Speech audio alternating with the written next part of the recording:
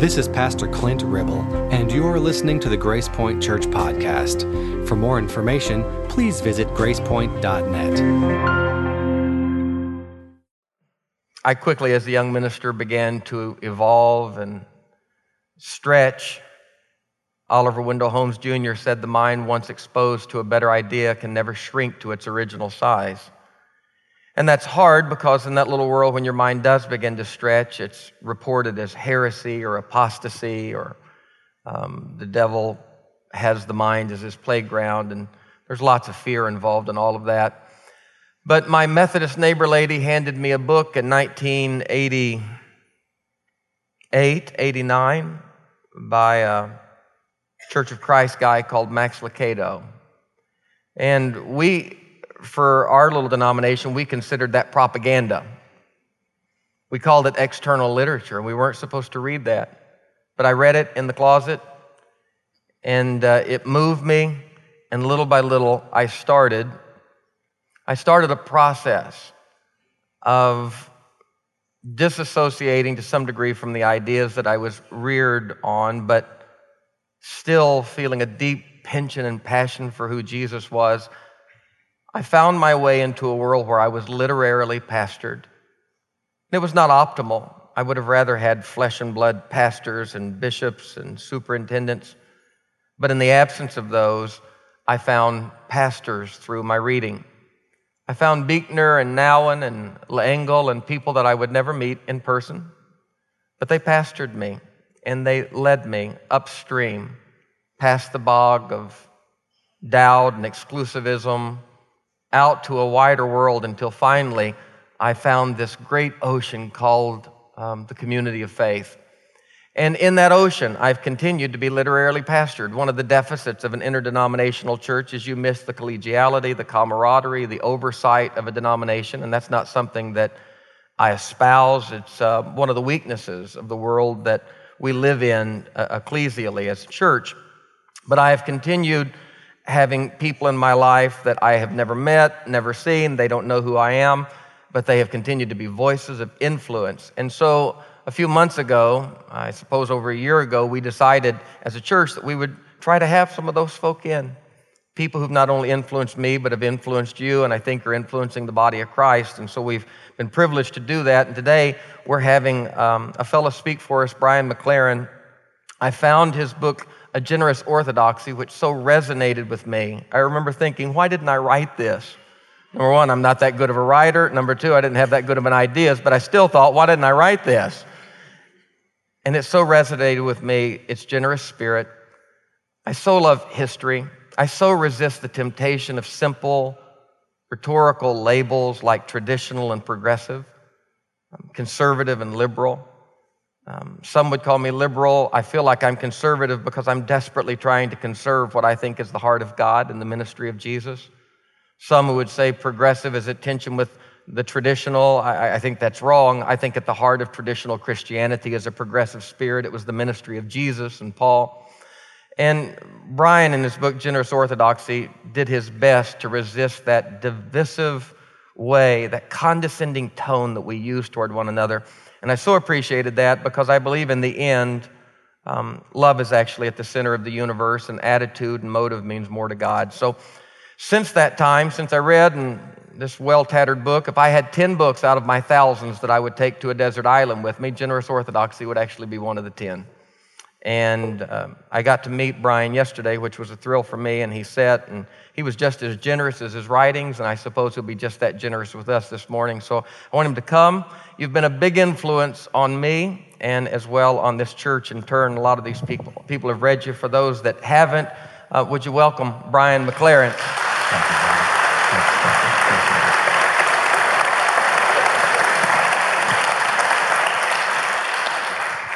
Well, thank you so much, Stan. I feel like I made a new friend last night, and I feel like I'm making some more this morning. I feel so at home. Boy, wasn't that music just beautiful? I guess for all of you who are here, you're probably used to it. You don't realize what a special gift that is, but for all of us visitors, that was special. Everybody has their own idea of heaven, you know. Mine involves a trout stream. and slide guitar. I'm sure it involves slide guitar. Harps are okay, but my version has a slide guitar. I'm also really happy to be here. Some very good friends. My literary agent, Kathy Helmers, is here. My former publisher and editor and dear friend, Wendy Grisham, is here. And some friends of mine are here I went to high school with, which is very funny because I had a lot of hair back then. Those were, the days of long hair and beards. And a friend of mine said, you used all yours up at once. I was born in New York State, so I was really a Yankee. No trouble. I don't want to cause any trouble. And then lived in the Midwest for a while, and then my family settled in Maryland, which is, right at the juncture, the Mason-Dixon line between the North and the South.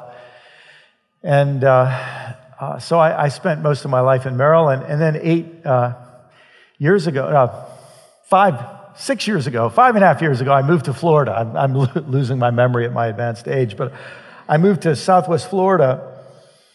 So for the last several years of my life, if I started in the North and then I went to kind of the middle, now I've been in the deep, deep, deep, deep South. Maybe that's why I like slide guitars. I don't know.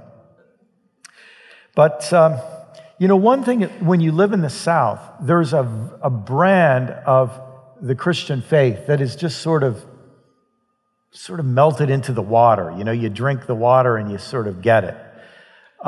Even people who have no real affinity with a Christian commitment sort of absorb this kind of general Southern Christianity.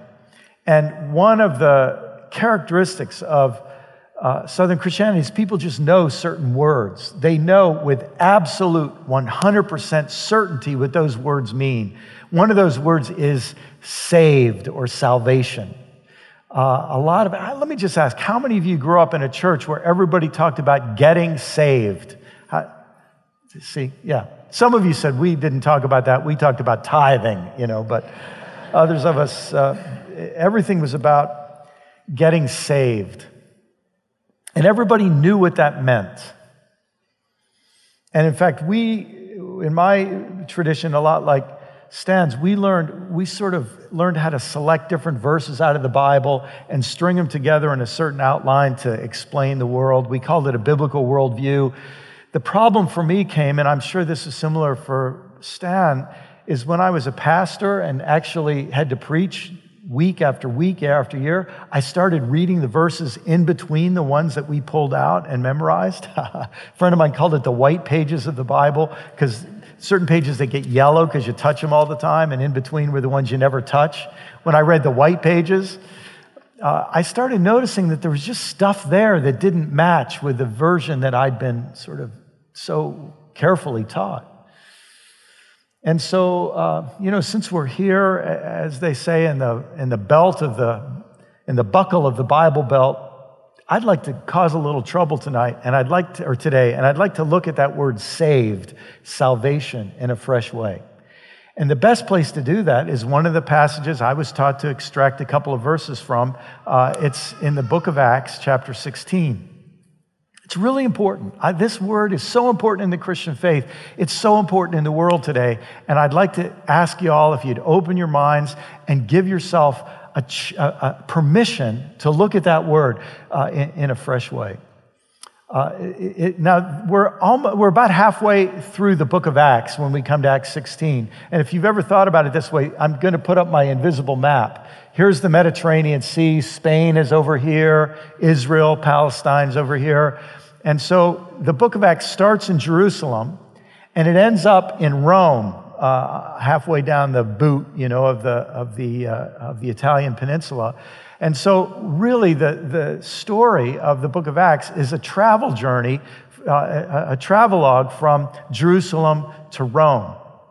If you want to think about it this way, Jesus had proclaimed something called the kingdom of God, or the kingdom of heaven. And that word kingdom was the same word as empire in the ancient world. So in some ways, the story of the book of Acts is how the message of the kingdom of God, or the empire of God, or the kingdom of heaven confronts the kingdom of Rome or the empire of Rome or the realm of Caesar, how this message of God confronts the superpowers of the world. Now, I'll tell you, if Jesus were here today doing his thing, I'm not sure where the counterpart to Rome would be. It might be the Pentagon. It might be Wall Street. It might be Los Angeles. It might, with this whole entertainment world, it might be London as a financial center. I don't know. But if you think about it, the book of Acts is about a confrontation between a way of life that comes from God and the way of life that's centered in this world and its economy and its politics, its way of doing things.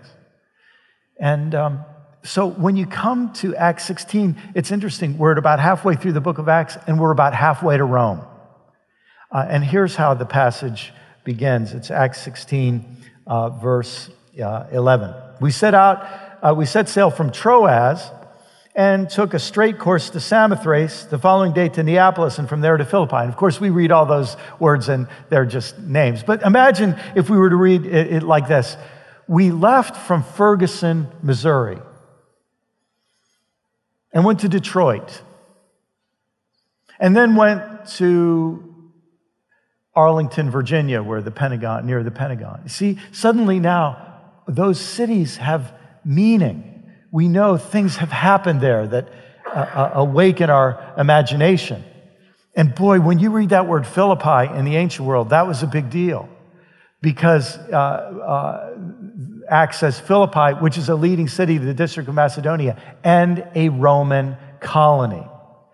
So it's like saying, look, Rome is where we're going, the headquarters of this worldly empire, the headquarters of the system, the headquarters of the establishment, the headquarters of the global economy and political empire is there. And Philippi is an outpost of Rome. It's a colony of Rome.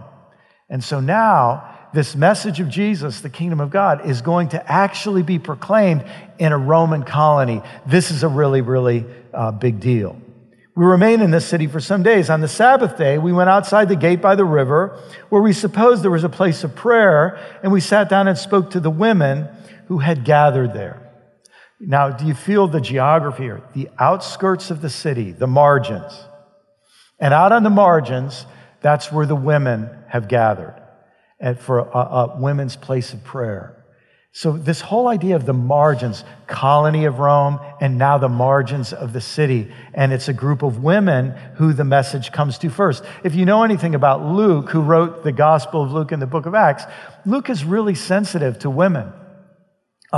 They play a really, really big role. And according to Luke and the other gospel writers too, Jesus was extraordinary in the amount of time and attention he paid to women. There's some somewhat scandalous things said in the Gospels. You might know the story of Mary and Martha, and Mary sits at Jesus' feet, which is the position of a disciple. So even though women were not one of the official 12, in the Gospels, women are right in the inner circle of Jesus' disciples. They're lifted to equal level with the men. And in fact, Jesus breaks a bunch of social taboos in treating women with greater respect than they were taught in his day. You know, unfortunately, the Christian religion has generally failed to do that.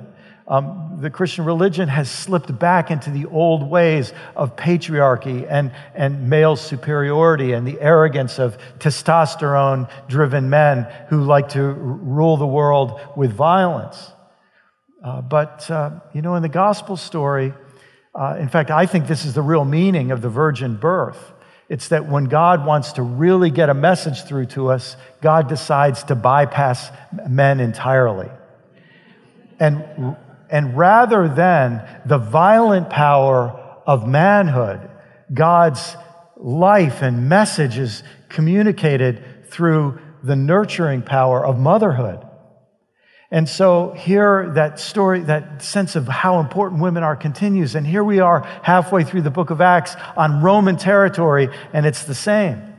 A certain woman named Lydia, a worshiper of God, was listening to us. By the way, Luke has no problem saying she was a worshiper of God before any of these followers of Jesus came with their message. She was already in touch with God in some way. worshiping God.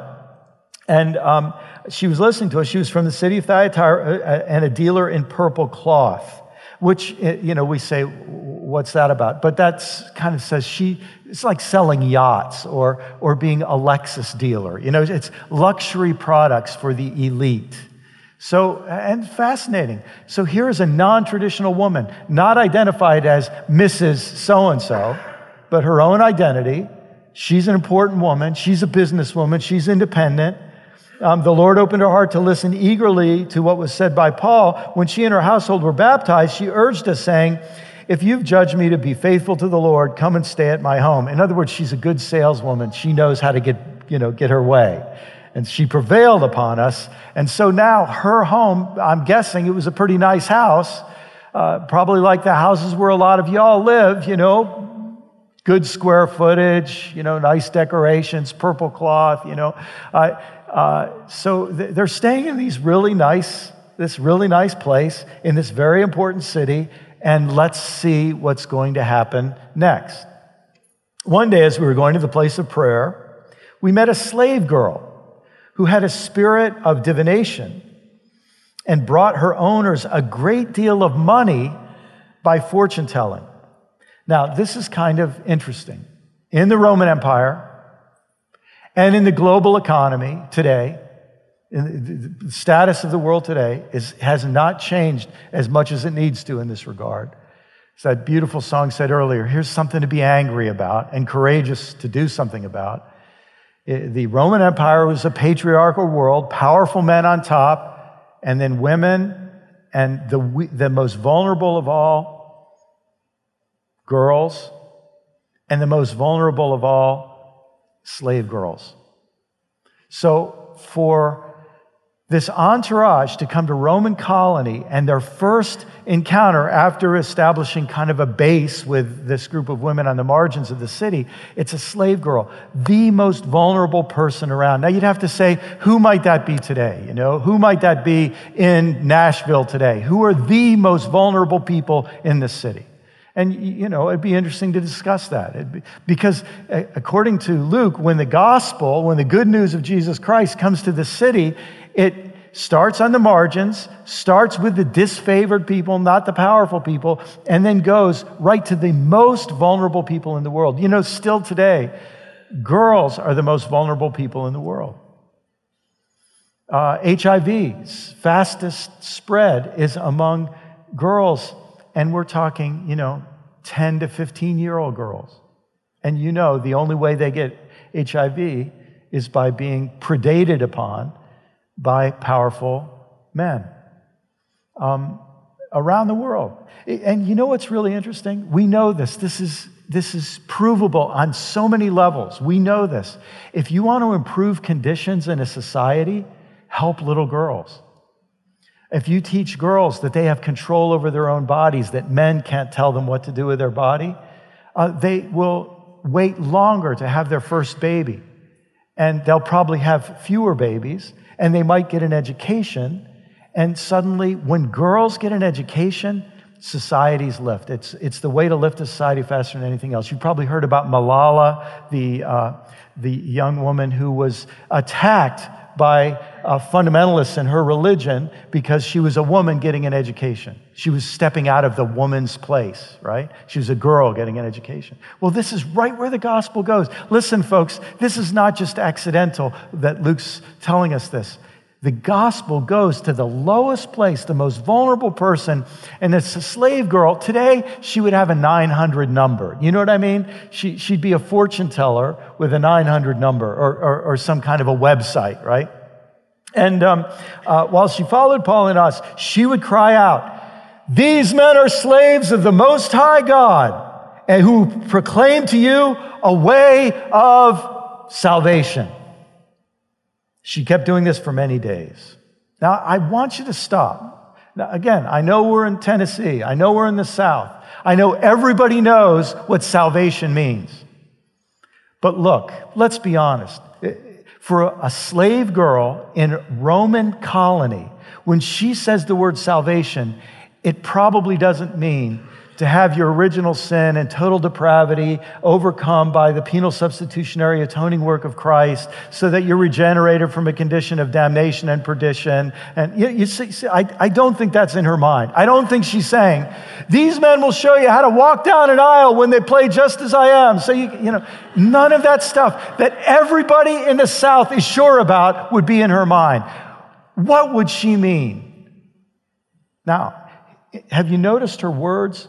She is a slave, and what does she say? These men are slaves of the Most High God. What would she mean about that? Well, in the Roman Empire, there were lots of gods. What the Romans did, they found that Greek religion was very good for building an empire. So they basically, and by the way, if you want to build an empire, get religion on your side. Now let that sink in a little bit, folks.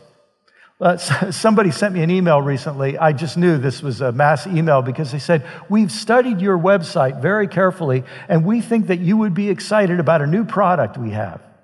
We hope you'll help us market it. And it was a Bible wrapped in the American flag. And I thought, this is one of my friends playing a joke on me. So I hit the click through, and it was actually a site. You understand? You want to build an empire, get religion on your side. If you want to torture people, get religion on your side. If you want to kill people, get religion on your side. It doesn't matter if you're Muslim, Christian. It doesn't matter if you're conservative, liberal. It doesn't matter if you're Hindu or atheist. If you want to build an empire, get religion on your side. And so in the Roman Empire, lots of religion and lots of gods. The Greek gods were very, very useful for this. And so they had gods to justify the way things were. They had gods that said that little girls like this girl ought to be slaves and that powerful men like her owners ought to make a lot of money off of them. And so the gods of the empire, here's what I think this young girl is saying. These men are not from around here. They're slaves not of Zeus or Poseidon or Mars or all the gods of our Greco-Roman culture. These men are slaves of a God who's above all that. And they will show you the way of, now just let that word salvation hang for a minute. What would it mean? Let it hang, and we'll come back to it later. She kept doing this for many days, but Paul, very much annoyed, turned and said to the Spirit, I order you, by the way, Luke doesn't tell us why Paul was annoyed. You could theorize. Maybe he was annoyed because he's thinking, look, I'm in this Roman colony. I do not want my marketing department to be this young girl, right? I do not want to be associated with her. So maybe it was his own ego that was involved. I have a more sympathetic view of Paul. I think it was Paul sees this girl day after day and he thinks, there's a human being made in the image of God, and she's a slave, and she gets it, and she's courageous enough to deal with this terrible system. So he just gets so ticked off at the whole system and the way things are. He says, I order you in the name of Jesus Christ to come out of her. And this spirit, this knack that she had for divination is instantly gone, which means at that moment, she's lost her value to the men who own her and are making some money off of her. When her owners saw that their hope of making money was gone. Look, I know it's very hard to imagine men exploiting women for profit, but it happened back then. They seized Paul and Silas and dragged them to the marketplace before the authorities. When they had them brought before the authorities, they said, these men are disturbing our city. Now look, I know it's very hard to imagine powerful business interests controlling political leaders. In our day and age, it's so hard to imagine. Back then, that sort of thing happened. Believe it or not, powerful people could get politicians to do what they wanted. It's very hard to imagine. And they brought before the magistrates. These men are disturbing our city. They are Jews. Now, we got a little anti-Semitism thrown in. And you might wonder, where did anti-Semitism come from? Well, for the Romans, here was the problem. The Jews drew their identity from a story of a guy named Moses. And what was Moses famous for? Moses was famous for organizing slaves and leading them to freedom. Can you see how in the Roman economy, which was like any empire, a pyramid economy, slaves at the bottom, low or no wage workers, whose hard work makes it easy for people at the top to live in luxury. And of course, the people at the top think that those people at the bottom deserve to be there. They're lazy. They're good for nothing. And why are they lazy? Well, if you have a slave who never gets paid and you tell him what to do, he's probably not going to jump up and say, "Can I do more?" Right? So people see their system creates what they see, and it keeps reinforcing their assumptions. Now, I know you couldn't imagine this happening in today's world, but there it was in the ancient world. And so they believed that this guy Moses challenged the gods of the Egyptian empire to lead the slaves to freedom. They believed this audacious claim that the living God was not the preserver of the status quo. The living God was willing to turn the pyramid upside down and work on behalf of the people at the bottom. There is an audacious thought. And so when they say these men are Jews, the Jews were never going to be happy campers in the Roman Empire. So do you understand? These men are unpatriotic. They don't stand for good Roman values. They're disturbing our city. They're advocating customs that are not lawful for us as Romans to adopt or observe. Customs such as showing respect to girls, slave girls. We Romans cannot do that. The crowd joined in attacking them, and the magistrates had them stripped of their clothing and ordered them to be beaten with rods. I've always thought, why has nobody made a movie of the book of Acts? It's got nudity, it's got violence, people would like it. After they had given them a severe flogging, they threw them into prison, ordered the jailer to keep them securely. Following these instructions, he put them in the innermost cell and fastened their feet in stocks. About midnight, Paul and Silas were praying and singing hymns to God, and the prisoners were listening to them. Now listen, I preached a lot of sermons on this, about how great it is that in prison they were singing, and singing praises to God, anyhow, some of you got the Monty Python illusion there, but... And it's a good idea when you're in a tough place to sing and look on the bright side of life and so on. But can I tell you something? I have been arrested for a good cause before. And I think I know what was going on in the middle of the night for Paul and Silas. Those weren't just songs of praise. They were also songs of protest. They were ways of Paul and Silas saying in the middle of the night, you can chain us in the innermost cell, but you're not going to shut us up. We're not going to be silent here. We're going to keep proclaiming the Most High God who's above the gods of this whole system. We're going to keep singing praises to God. You can chain our bodies, but you can't silence our souls. And so they're singing praises to God, and the prisoners were listening to them. Suddenly there was an earthquake so violent that the foundations of the prison were shaken, and immediately all the doors were open and everyone's chains were unfastened. Now, this is a very strange earthquake. Nobody was killed.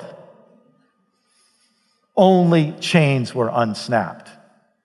Pretty weird. Almost seems to be a sign of something. Chains, gates, unsnapped. So now Paul and Silas are free. When the jailer woke up and saw the prison doors wide open, he drew his sword and was about to kill himself, since he supposed the prisoners had escaped. But Paul shouted in a loud voice, "Do not harm yourself, for we're all here." The jailer called for lights, and rushing in, he fell down trembling before Paul and Silas. Then he brought them outside and said, "Sirs, what must I do to be? How can I be brought down an aisle while they sing just as I am and extend my hand? And how can I find out I'm going to heaven when I die? And listen, folks, whatever he meant by saved, it's not what you and I were taught he meant by saved. That makes no sense at all. He hasn't been saved from hell. That's not what he's talking about. He just avoided killing himself. This isn't about life after death. What could he possibly mean by that word saved. It's got to mean something to him. Just feel it for a minute. Isn't it interesting? It's the same word the slave girl used. Salvation, saved. All I can think of, with Robin Williams' death recently, suicide has been in the news. And I was a pastor for 24 years. I did quite a few funerals for people who took their own life. And in my own family, we have several close family members who suffer very deeply from depression. So I have a lot of close experience with the things that are connected with suicide. For this man to be ready to kill himself at a moment's notice like this says to me that he lived in great fear. I think his thought process must have gone something like this. If my prisoners have escaped, I will then be put in prison for letting them escape. I am a mid-level bureaucrat in the Roman system. Prisoners are below me. If I fall from the level that I have to the level where they are, I would rather be dead than have to live in this rat-infested, stinking, fetid prison that I manage. I'd rather be dead. So the most dignity I can have is to take my life before I get demoted to that place. My life is worth nothing in this system unless I can scramble up a few levels. If I were down there, I'd rather be dead. And so when Paul and Silas say, don't do it, man, we're still here. And then suddenly he thinks, these guys in this stinking, rat-infested, fetid prison have the opportunity to escape and be free, and they voluntarily are staying in the prison because they're concerned about my well-being. At that moment, do you understand what goes through his mind? Like suddenly he thinks, these men who I, like all Romans, would consider they're Jews, that means they're troublemakers, they don't fit in the system. These men care about me. These men care about my life. These men voluntarily submit to staying in prison so that I won't be killed. These men are free. They aren't afraid of the higher-ups in the hierarchy like I am. These men are living in a whole different world than I am. These men are free, and I'm the one who's actually in prison. Do you feel the irony of all this? What must I do to be saved? Look, there's only one possible meaning of that word saved in the context. It fits for this man and it fits for the slave girl. What must I do to be set free? Set free from the fear I live under as part of this system, as a mid-level bureaucrat in this oppressive system. Free for the slave girl who lives at the very bottom. Set free from a destructive, suicidal, dangerous system. So they answered, believe on the Lord Jesus, and you will be saved, you and your household. Now, again, I knew what all these words meant. But when you say, what would it mean in its original context in this situation? It has to go something like this. When Paul says, Lord Jesus, we just hear Lord, and we have a definition of Lord that comes from Christian history. In the first century, Lord, kurios, was the word. It meant like sir or your honor, right? And it was applied to anyone with authority. The ultimate Lord in the Roman Empire, Philippi being a Roman colony, the ultimate Lord is Lord Caesar. Look, we all know what this is from Star Wars, right? Lord Vader, right? So the ultimate authority, Lord Caesar. Kurios Kaiser is how you say it in Greek. For Paul and Silas to say, believe, have confidence, put your trust in Lord Jesus. Not Lord Caesar, Lord Jesus. And you will be set free. And so will everyone in your household. How would that work? Well, if you're a man in a system where you're afraid of everybody above you, and the way you realize the world works is by threats and intimidation of everybody below you, how do you think his wife and children and slaves in his household would have felt? They would have lived under the same. He would pass on what he received. Transfer your trust to Lord Jesus, you'll be set free from that whole system, and everybody under you will no longer be under that system as well. They spoke the word of the Lord to him and to all who were in his house. He instantly went from being their jailer to being their host. At the same hour of the night, he took them and washed their wounds, and he and his entire family were baptized without delay. I can't help but see what Luke is doing here. Look, as a writer, you know how writers think. The family washed Paul and Silas's wounds from being beaten with rods. They washed Paul and Silas, and then Paul and Silas washed them. Isn't that a beautiful picture? This is a reconciliation. No longer is it jailer and prisoner.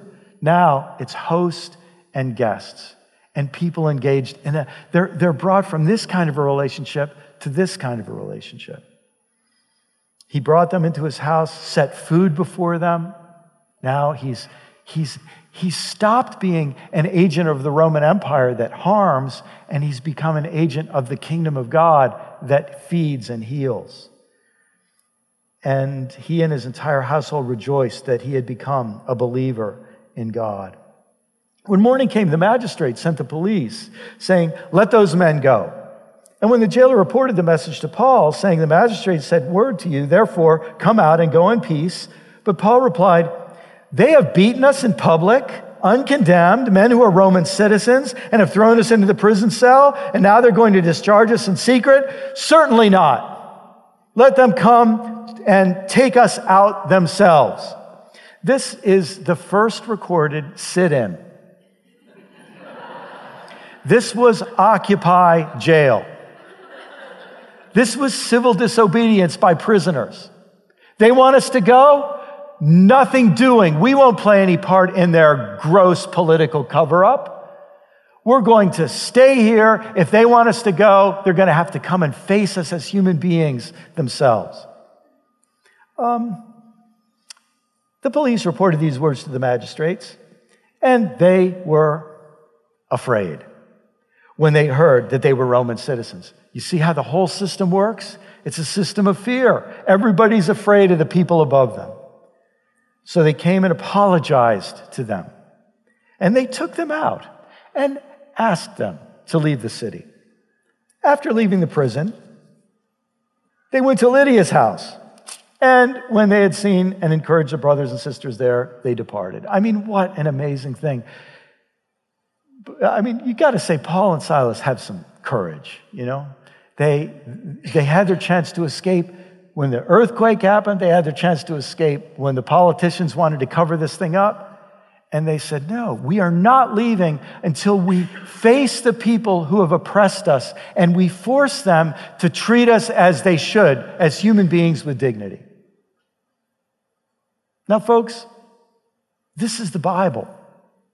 You can take out those little verses about saved and give a different meaning to saved, but when you put it in the story and really pay attention to it, this is a pretty exciting passage, and it tells us, I think, in a very profound way, what it means to be followers of Jesus, what it means to be followers of the way of Jesus in today's world. Here's what it means. It means you're a part of a movement that's spreading around the world. And when it comes to a new location, it starts at the margins with the most vulnerable people. It starts, in fact, with the people at the very bottom. It shows dignity to the people that everybody else thinks there's something wrong with and deserve what they're getting and so on. It starts them there.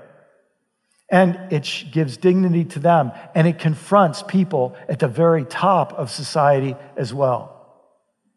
It doesn't triumph by killing, torturing, or oppressing its opponents. It triumphs by being willing nonviolently to suffer at the hands of the opponents without cursing, without condemning, but just, and in fact, keeping a song of praise and joy in the middle of it all. And it proclaims to everyone from the bottom to the top a message of salvation, not an evacuation plan about how to get to heaven when you die, but a transformation plan about how this world can be if we live by the kingdom of God rather than the kingdom of Caesar in this world. I don't know what that does to you, but it gives me a very different understanding of what it means to be a follower of Christ. Here in the Bible Belt, in the buckle of the Bible Belt, in the little post in the middle of the buckle of the Bible Belt, do we dare take the word salvation, not as defined by religious tradition, but as defined in the Bible, and say that we want to be agents, examples, messengers of that kind of message of salvation, liberation, setting people free? Do we want to show it to everybody we meet, from the most vulnerable to the most powerful? Do we want to be part of a movement that's about setting this world free? Brothers and sisters, can I tell you something? It's not your fault. Believe me, it's not your fault. But when you woke up this morning, this world is in a big, big mess. It's in a mess because of what we're doing to the planet. We're sucking out resources faster than the planet can produce them. We're pumping out toxins faster than the planet can absorb and detoxify them. It's not anybody's fault. It just turned out that we could make a lot of money doing that, and these things become a system. It's not your fault, but it is our responsibility, especially if we care about our children and grandchildren living in this world. Look, when you woke up this morning, it's not your fault, but there are systems in place that mean that the people at the top don't have to work very hard and make huge amounts of money. Simply by letting their investments make money, they don't ever have to work again. And they just get richer and richer and richer. The people at the bottom slave away, working. They might not be called slaves, but they pretty much are. I experienced this last year. I was in Thailand and I worked in a rice field. I worked my butt off for a day, and I made about $1.40 planting rice in the rice fields. Look, I was working next to a 68-year-old woman on one side and a 38-year-old man on the other side. They work harder every day than I've ever worked. And they barely squeak by. It's not your fault that this system exists, but it's out there. And I just can't help but think that the God who loved that little slave girl in Philippi and the God who loved that jailer in Philippi cares about all those people. And so it's not our fault, but that's the world that we live in.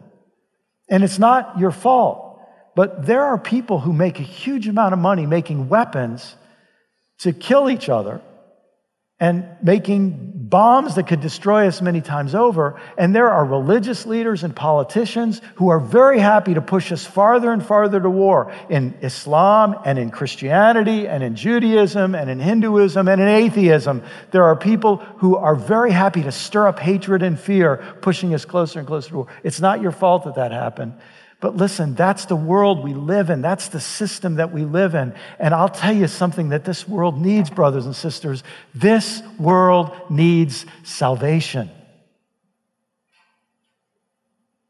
Not the simple little escape kind I was taught, but the kind that we encounter on the words of Jesus, on the words of Paul and Silas, that every one of us can be part of. Let's pray. Living God, we want to be saved. We want to be set free. A lot of us, that's where we are. We're in systems of fear. We're afraid of people. We're afraid of systems. We're just so afraid. We're tyrannized. We're enslaved. We're beaten down. Sometimes it's even religious systems that enslave us. Oh, God, set us free. But God, we also understand that there are people around us who are enslaved in far worse ways than we can imagine. The planet itself is exploited and enslaved. Lord, whether it's in Syria and Iraq and Afghanistan and Pakistan, or whether it's in Ferguson, or whether it's just down the street or across the tracks, this world needs salvation. This world needs to be set free. And so we're a bundle of problems and inconsistencies and failures and needs ourselves. But we just want to tell you, Lord, here we are. We want to be part of your saving, liberating work in this world. In Christ's name, amen.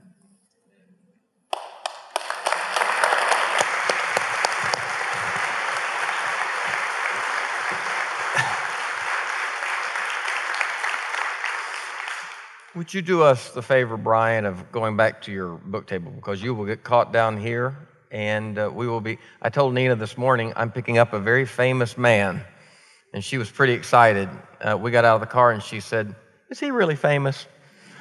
I said, "Well, amongst my people, he is, but we all would like to have 20 minutes with Brian, but some of you, I would love for you to be able to pick up his books, and if you have occasion to talk to him, it would be better for him to do it back there at the table. We'll try not to monopolize his time, but we have a few minutes, 30 minutes between our services, so if you'd like to go back and get a book, talk to Brian, you can.